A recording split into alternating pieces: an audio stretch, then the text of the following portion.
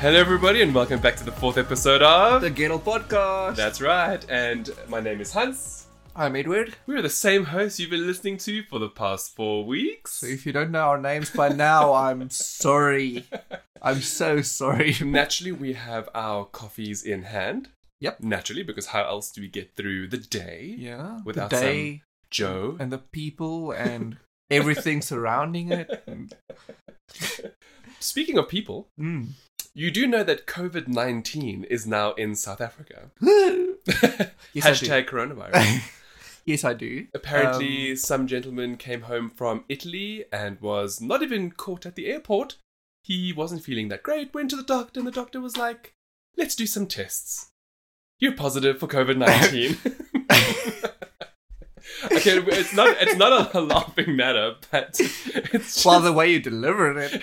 But that is technically how it happened. So now the doctor is also... So now the doctor's also in quarantine, and so is this guy's family. And everyone he walked past? Well, this is what I'm concerned about. What about all the people that were on the airplane? What if you went to the supermarket? Well, or anybody else. His staff. He obviously works. Maybe he went to work. That's actually a super scary thought. Exactly. Now, with that in mind, I feel it is very important that we just do a very quick one about the facts of COVID-19 and what you should do in order to protect yourself, especially if you're a tech enthusiast or gamer. Who touches a lot of tech stuff. Yes.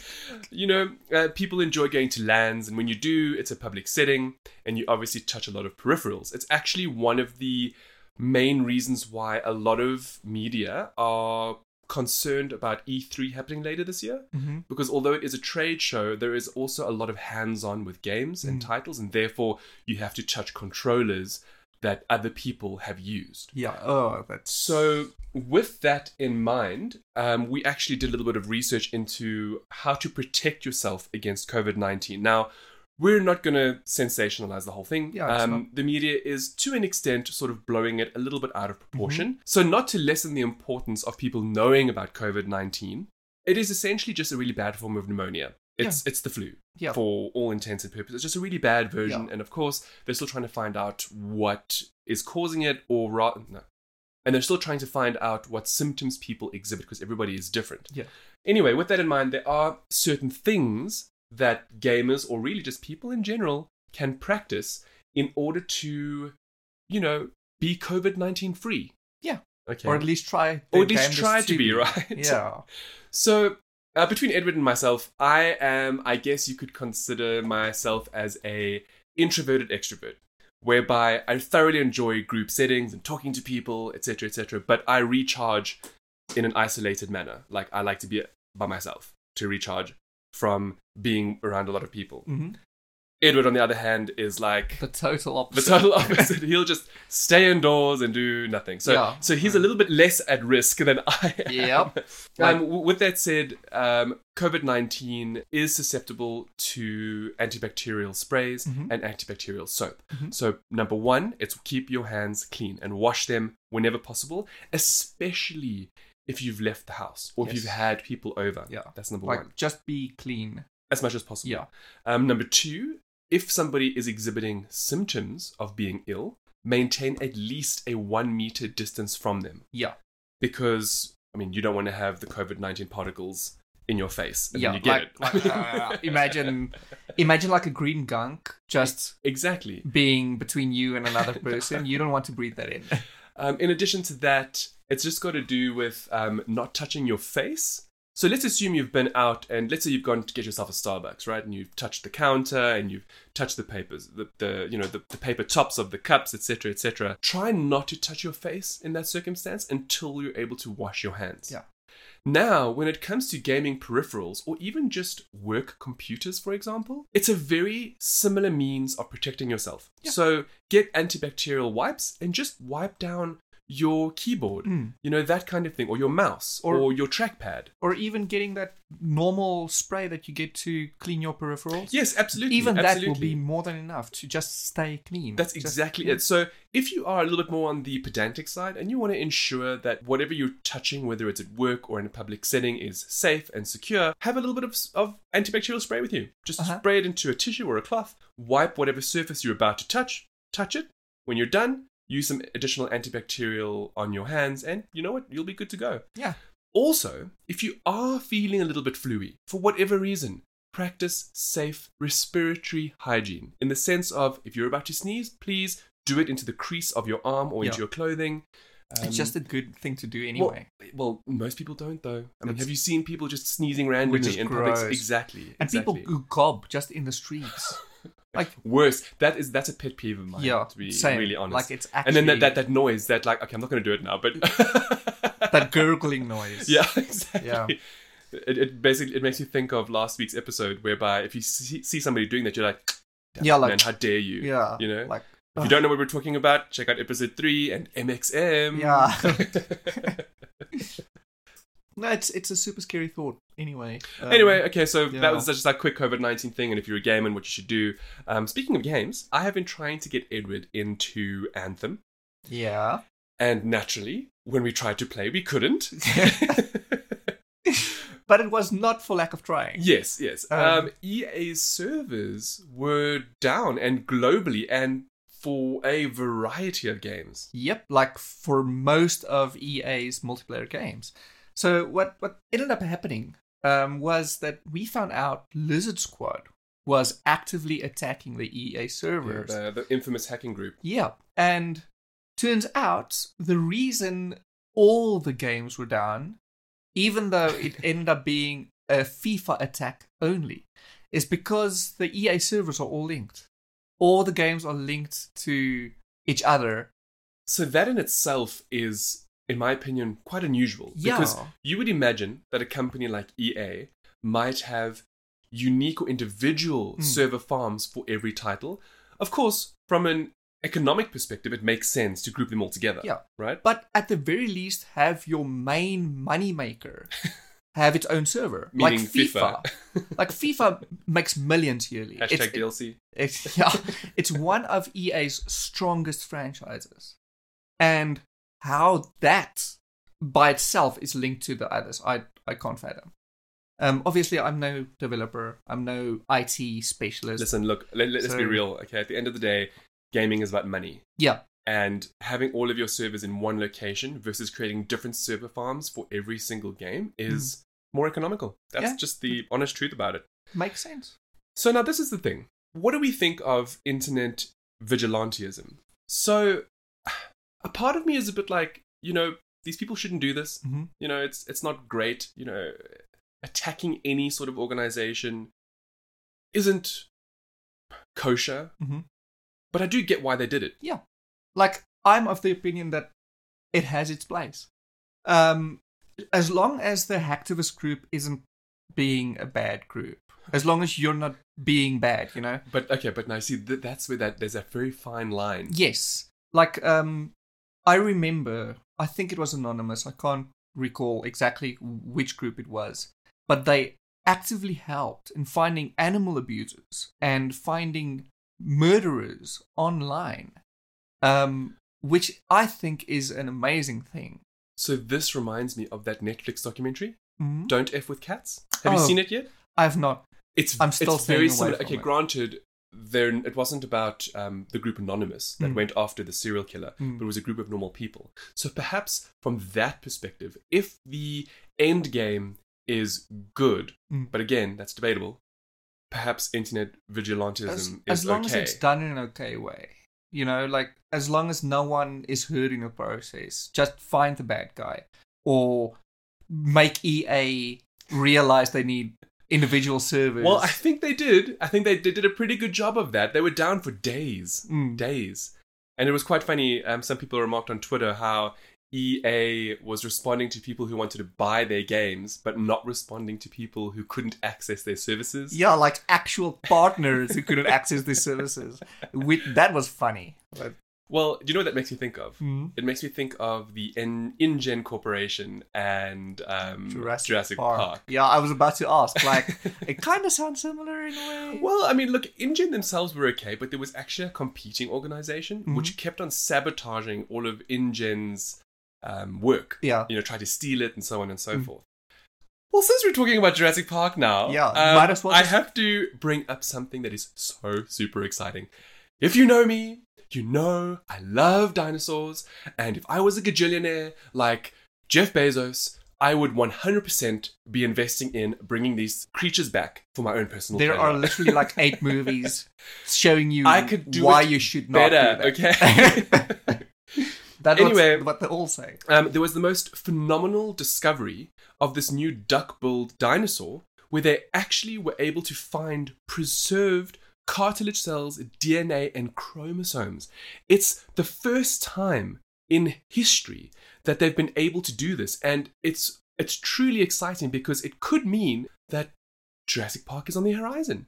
I mean, in the history of paleontology, they've never been able to find these kinds of cells intact to the point where they can actually analyze them and possibly extract actual DNA from a 75-million-year-old creature. How does this compare to last time's Death Reaper dinosaur, though? So that one, for those who don't know, actually has a name based on Thanos. Mm-hmm. It's a Greek name. It evades me now, but look it up. It's really cool. Mm-hmm.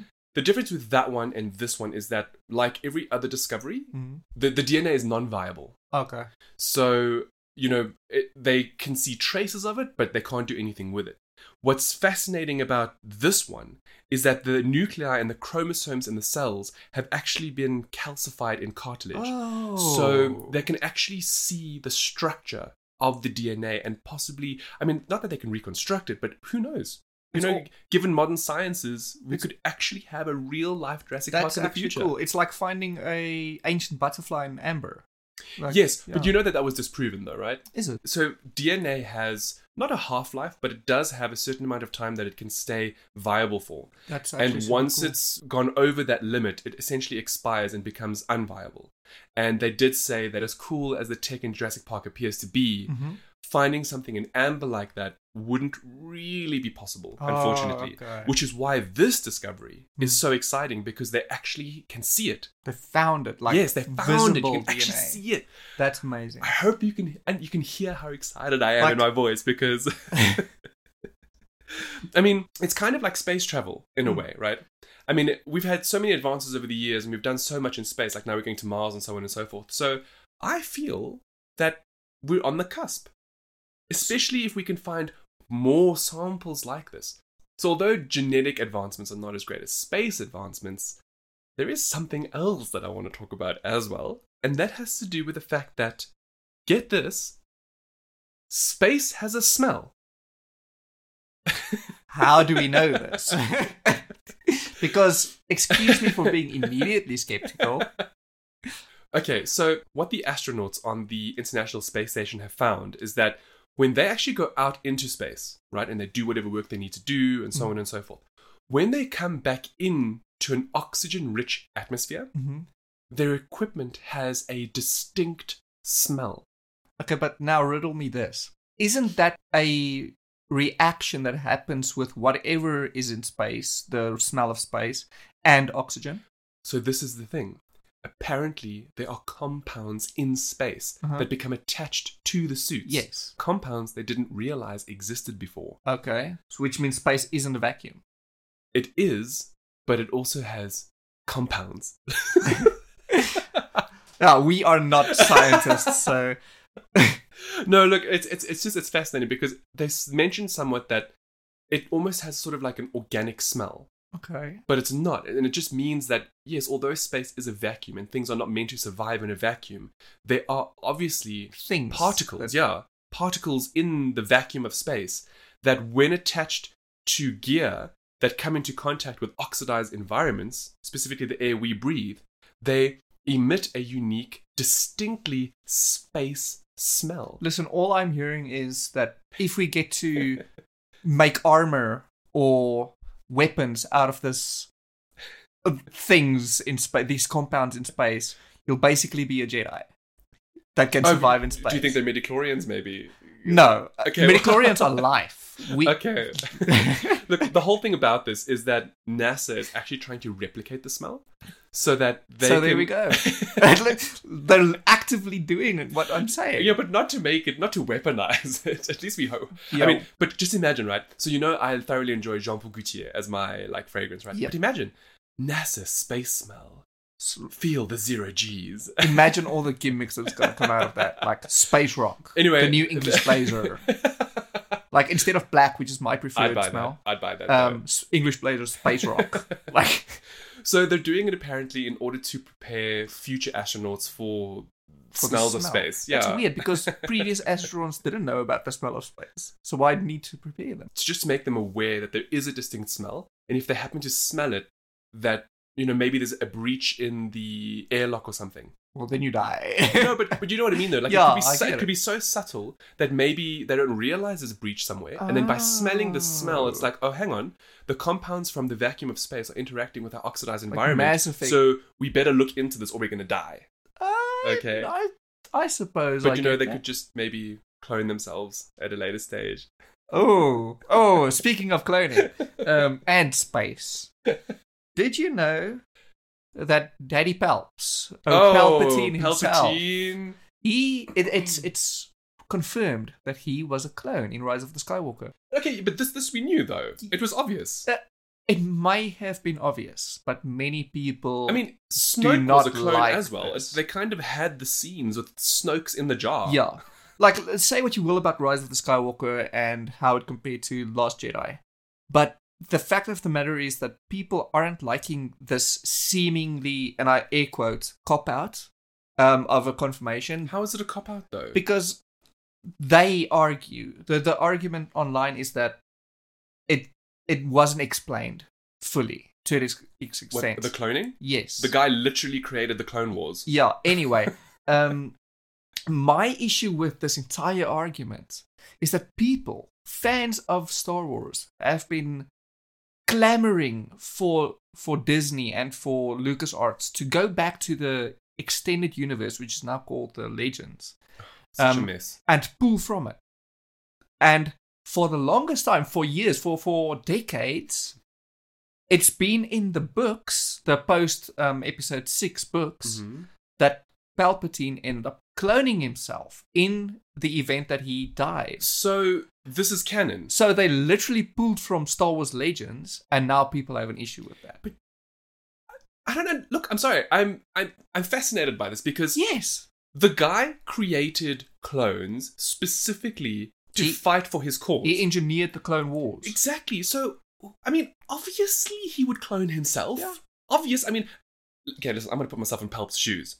Okay, if it was me, damn straight I'm going to clone myself so I can have forever, so I can live forever. And to do more than that, because I would do stuff no normal person might do if they clone themselves.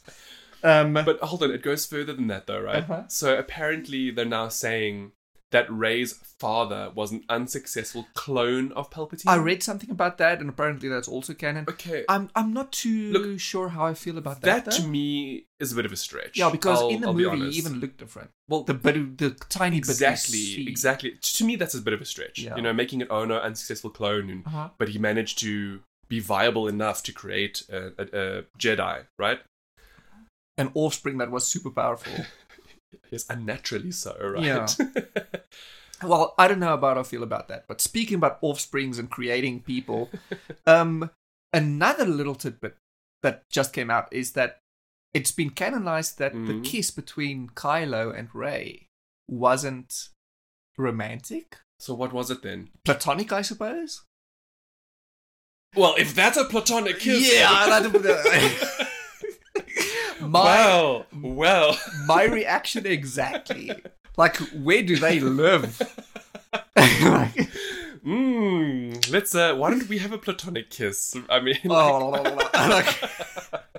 listen, if y'all be kissing with tongue as a platonic kiss, it's good for you, but please note that's bad for COVID-19. Yes. Yeah, keep that in mind next time you kiss your, I don't know, your mom or something with open tongue. Okay, look. On the topic of movies, there's a brand new update with regards to The Batman. Yes. So regarding the Batman, we now know how the Batmobile looks. It's so beautiful. And okay, it is so super beautiful. I'm a personal fan of 1989 Batman with Michael Keaton. It was just, I don't know, it's one of the few that always comes to mind when I think about it. But also, the Batman Forever. The Batmobile. Roadster. Yes. The proper Roadster, it was really different, It's unusual. beautiful, You know, it had those sort of like rib sort of mechanism, right? Yeah. Which to me, was cool. it comes second only to the Arkham Asylum Batmobile. You know, until you actually tweeted about it, I wasn't even aware that existed in the Really? game. Yeah. You see it at the beginning of the game and every time you pass it. Never again. Well, that just which shows you how little I play. No, that's the thing. It's easily missable. Oh. So I don't blame you. Well, look, after your tweet, it piqued my interest, and you said that it was available much later on as DLC as well, right? A DLC for Arkham Knight. So That's very cool. they reimagined the Arkham Asylum Batmobile for Arkham Knight. And I only got to Arkham Knight way later. I didn't play it at launch. Yeah. So when I got the Legendary Edition or whatever it's called, and it's added in the game from the That's start. awesome, though. So that's the Batmobile I used before we get throughout. too sidetracked about the game now, Yes. we are actually talking about the new Batmobile from The Batman and Matt Reeves. Yes. Okay, so he released new images, and honestly, I really, really dig the look of this new vehicle. It kind of has similarities to the Adam West car, right? From the 1960s. Yeah. So I almost kind of feel that it seems like the same universe, but I guess we know that it's not, because none of the Batman movies actually take place in the same universe. Like, they're all in different multiverses, I imagine. yeah, you can say that. That's actually a very good. And ladies and gentlemen, excuse. this is because DC's world is a mess. Yeah, it's a hot dumpster fire. And it's too much of a mess for anyone with a busy life to get used to. Listen, speaking of busy lives, there is a feature I really wish games would have. What? I know we were just talking about Arkham Knight, so it made me just think about that. And it's essentially, think of it as a busy adult lives feature. Okay. Where, like, let's say you're playing a video game, like the most recent one for me would be Jedi Fallen Order, right? The controls are fantastic, but also very different to other games in the genre, right? Now, as an adult, time is often not on our sides. So although we have the privilege of reviewing video games as a business, you know, reviewing a game is not the same as playing one for leisure. Yeah. So what ends up happening is we'll push aside things we enjoy, and, you know, constantly enjoy. Yeah. Like for yourself, it's... Like stuff like Guild Wars. Yes. And then for me, it's like Jurassic World, for example. Jurassic World Evolution. And so what would be nice is if there was a feature whereby if you haven't played the game for, let's say, a week, and you come back, Or longer. or longer, right? It just pops up and it's like, this is what happened previously in your game, and these are the controls. Or rather, give you an option like, would you like to relearn the controls? And one of the games that always comes to mind when I think of this is The Witcher 3. Okay. So The Witcher 3 in some ways does this a little bit. Whenever you turn off and you come back, it always gives you, during the initial loading screen, a recap of what happened in the story. Okay. But it doesn't show you the controls again. So, like, I tried to play again recently after watching The Witcher on Netflix, and I could not remember how to play. Great, I knew where I was in the story, but I couldn't remember how to actually play the game. So I just restarted it. So a nice tutorial, yes, just a quick refresher. Call it an adult mode. No, that doesn't sound very a busy life mode. A busy life mode, there we go. I like that. Yeah. And speaking of busy lives, I know we spoke about this last week, but this mode would actually be perfect for the Xbox Series X Resume mode. Yeah, that's what I've been thinking now. For when you have 6 games to review, so you put all 4 your others on the back burner, and you need to go back to any one of those. Exactly. You'll be confused AF. But now, well, if you have the busy life mode with the Xbox Series X Resume mode, it's actually like a win-win scenario. I think that's actually a super cool concept. We should pitch this to Microsoft. Yeah, maybe we should. Listen, Microsoft, if you're listening, we again do not have a sponsored segment, so hit us up. Look, while we're on the topic of games, there was something else that I thought was very, very interesting. And that has to do with how much video game franchises actually earn? Yeah. I was having a look at this graph you shared, and it's actually incredibly interesting, to say the least. Well, I mean, my favorite franchise is number one. Well, of course it's number one. That makes sense. It's Pokemon, for those who are curious, at $90 billion. But see, that's unsurprising. Why? Because it's Pokemon. I think most of that money is not coming from the games. It's coming from everything. The TCG. Yes. Okay. TCG and collectibles. By the way, they have started lessening the amount of cards you get, A, in packs, and B, in the Elite Trainer boxes. For the same price. For the same price. With the same number of cards in the set. Uh-huh. Ah. Okay, so it's all... Capitalism. So speaking of these video game franchises, we just want to give you guys a quick overview of the top 10. Okay. So coming in at number 10, it's actually Warcraft with like 10.5 billion. Then Final Fantasy, the franchise, at number 9 with also just over 10.5 billion. Then Street Fighter at number 8. That's okay. I didn't know that it was still relevant. Apparently it is. It's a big fighting community. Then at number 7, it's Dungeon Fighter Online, which I've never heard of before. I think it's a Chinese game. It must be, because, gosh. Then Space Invaders. That's number shocking. 6. Like, what? For those who may not know, Space Invaders is one of the oldest games. It was made by Atari. It was incredible back in the day, and the fact that it's still relevant is incredible. I don't understand. You know what it is? The big arcade boxes. Possibly. Then Pac-Man at number 5. Which is another weird the one. Nintendo Wii at number 4. But what does that mean? I'm assuming just the consoles. It was one of Nintendo's biggest selling consoles, and it actually brought them back out of almost insolvency. But that means the Wii is the only one in the top 10 at least. Well, from a console perspective, which is only one thing being sold. Or at least its accessories as well. That's incredible. Whereas everything else includes, I assume, its merchandising. Then it's Call of Duty at number 3. Okay, which is no wonder Activision Blizzard keeps pumping money into that thing. Exactly, like you. Mario at number 2 and Pokemon at number 1. So it's actually pretty incredible how many of these top 10 slots belong to Nintendo. It's actually quite funny as well. If you look at Pokemon, which comes in at 90 billion, and you look at Mario... Just a cool 90 billion, right? Yeah, just a cool. And you look at Mario, which only comes in at 30 billion. Wow. That's like looking at the 1%ers versus the 1% inside the 1%. Incredible. No wonder Nintendo spun off the Pokemon company on its own. Yeah. Jeez. It's shocking, actually. Oh, well, I'm sure Princess Peach is upset about that. Something tells me she'll be fine. Speaking of princesses... Yeah. Do you know how old the Disney princesses are? Because I found out and it blew my mind. Tell me more.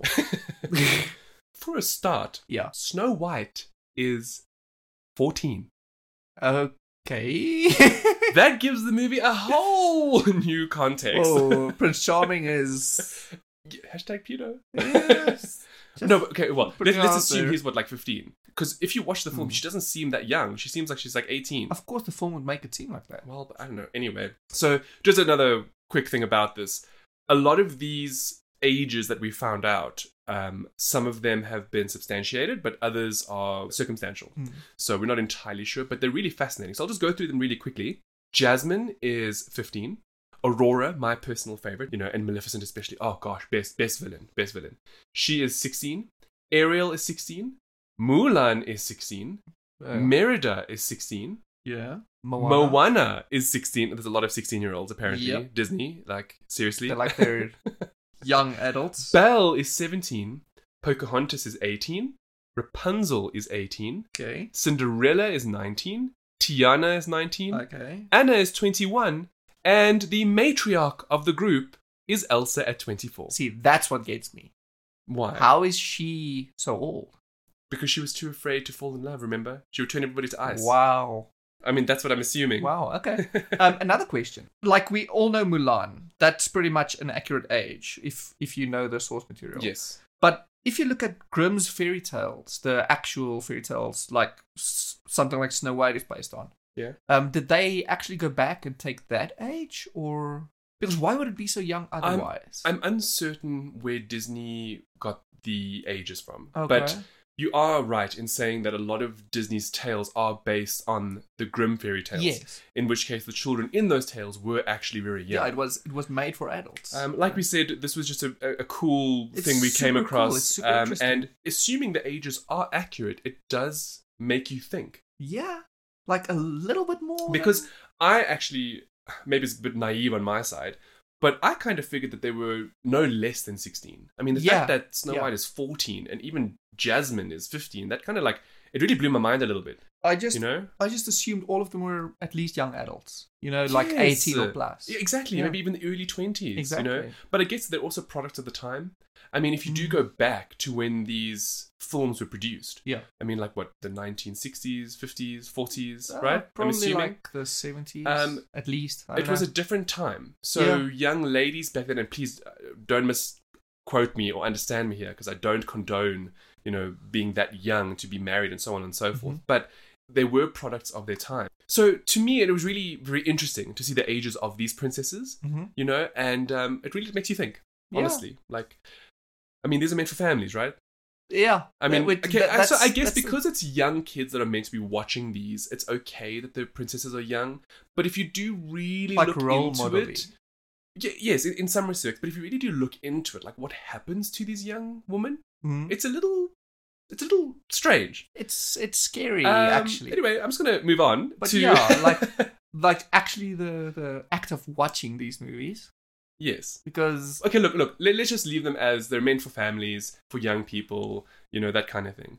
And speaking of families, we all enjoy Disney Plus. Not that it's available in South Africa. Yeah. But anyway, all of these movies are available on Disney Plus, and that actually made me wonder about data usage. Like, what does a typical South African family use per month?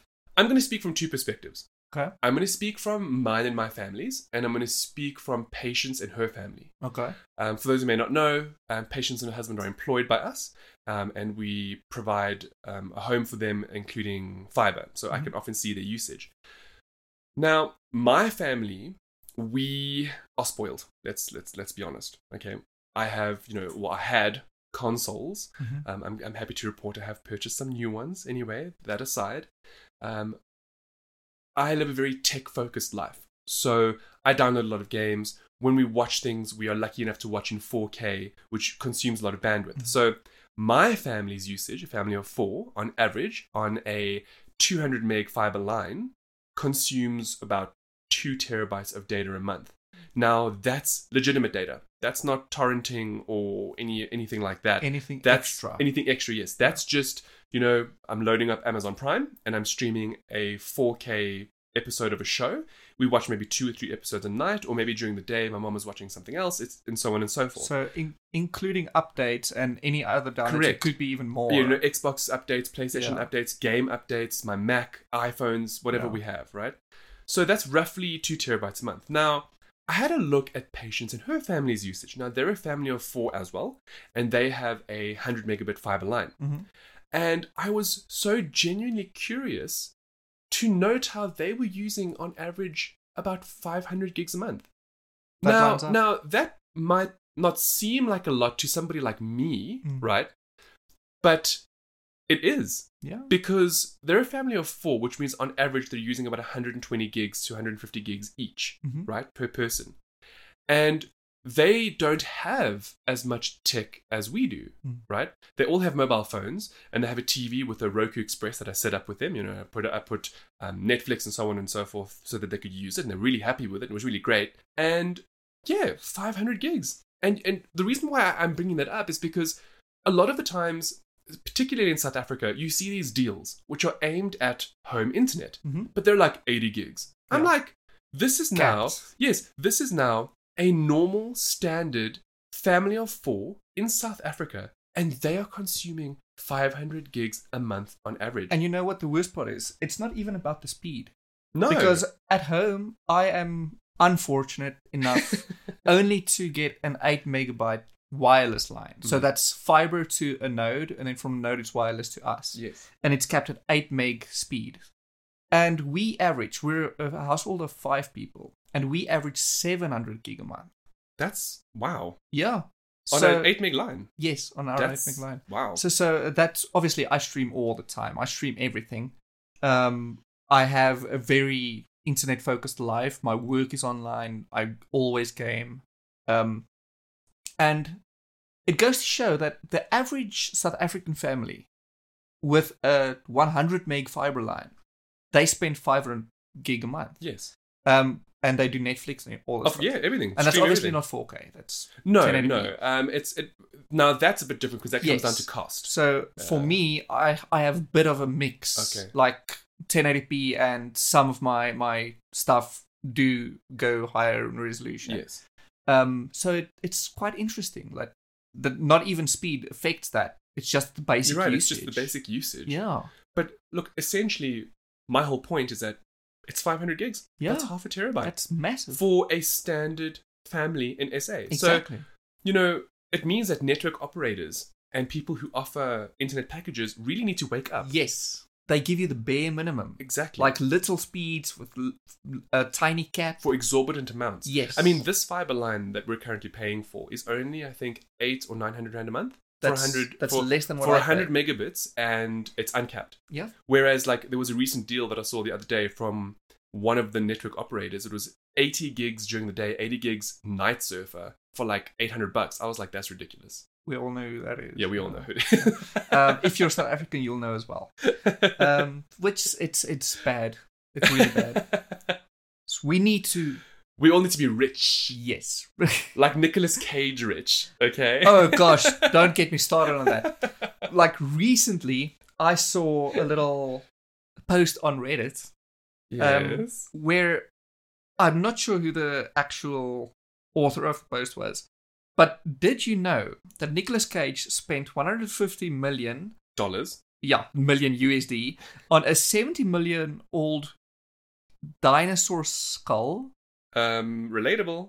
If only. A tomb.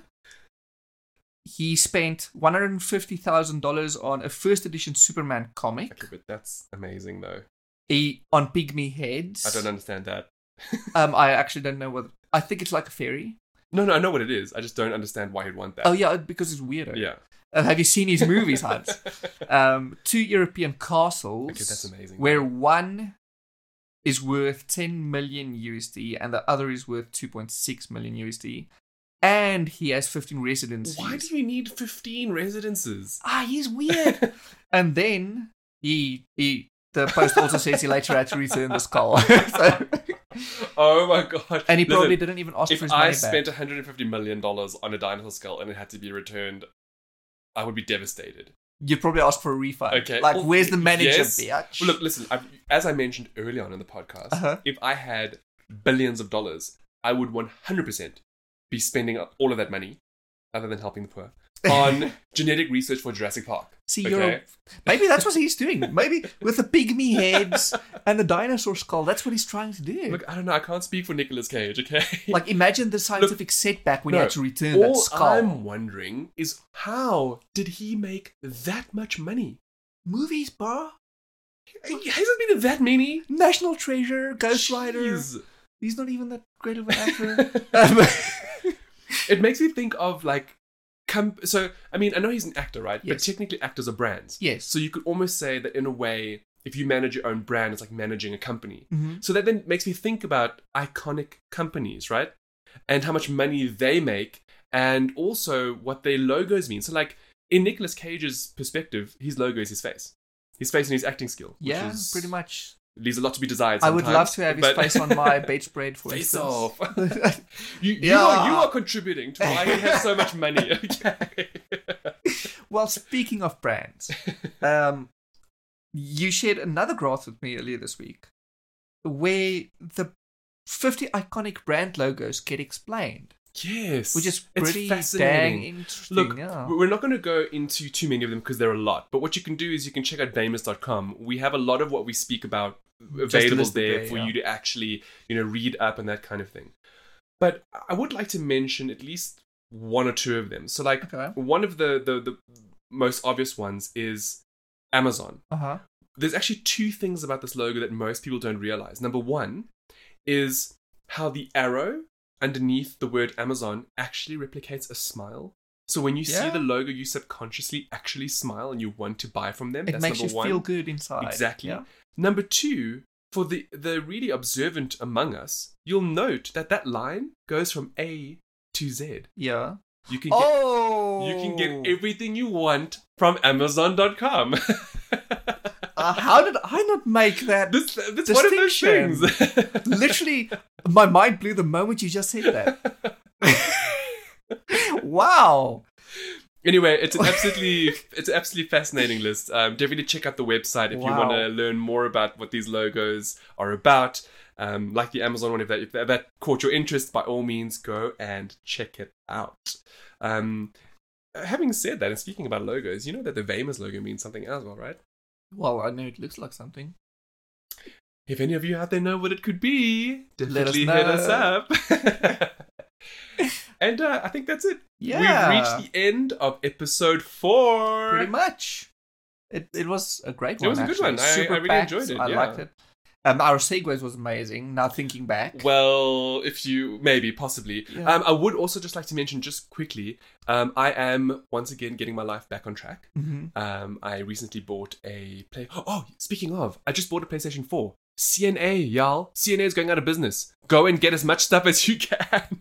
Yeah, so what happened is Edcon sold CNA to an investor who is known to liquidate all their assets. Not just that. That's part of it. But the other part, apparently, is that they want CNA to be a stationery-only company. That makes sense. And that's why when you go to CNAs, they're only selling off the electronics. The electronic stuff. Yeah. So I only found out about this sale. Apparently it's been going on for a couple of weeks. But I would highly recommend, if you are looking for tech products, just either call your nearest CNA to find out what they've got, or just go. Yeah. Because I managed to buy, for example, a PS4 Pro, which sells for 8,000 Rand for only 4,900. I mean, that is bargain. And it's going quickly. For reference, we're based in the East Rand. Yeah. And we went to Lakeside because we called all over the place, and Lakeside had stock the of only store after calling about 6 stores. When we got there, we learned that they still have 2 PS4 Slims in stock. Oh, but the state of play version. Yes, which one of them is a state of play version. They still have 1 Xbox One S, 2 Xbox One X's, and 1 normal Xbox One, original Xbox One.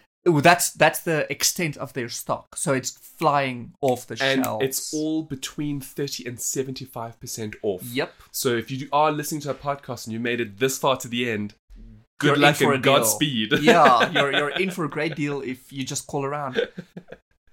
Well, there we go. That's it. Thank you all for listening. For those of you who are still tuning in, we see you, we thank you, and always feel free to reach out to us online. Always. Until next week. Thank you for listening. Ciao for now. Bye-bye.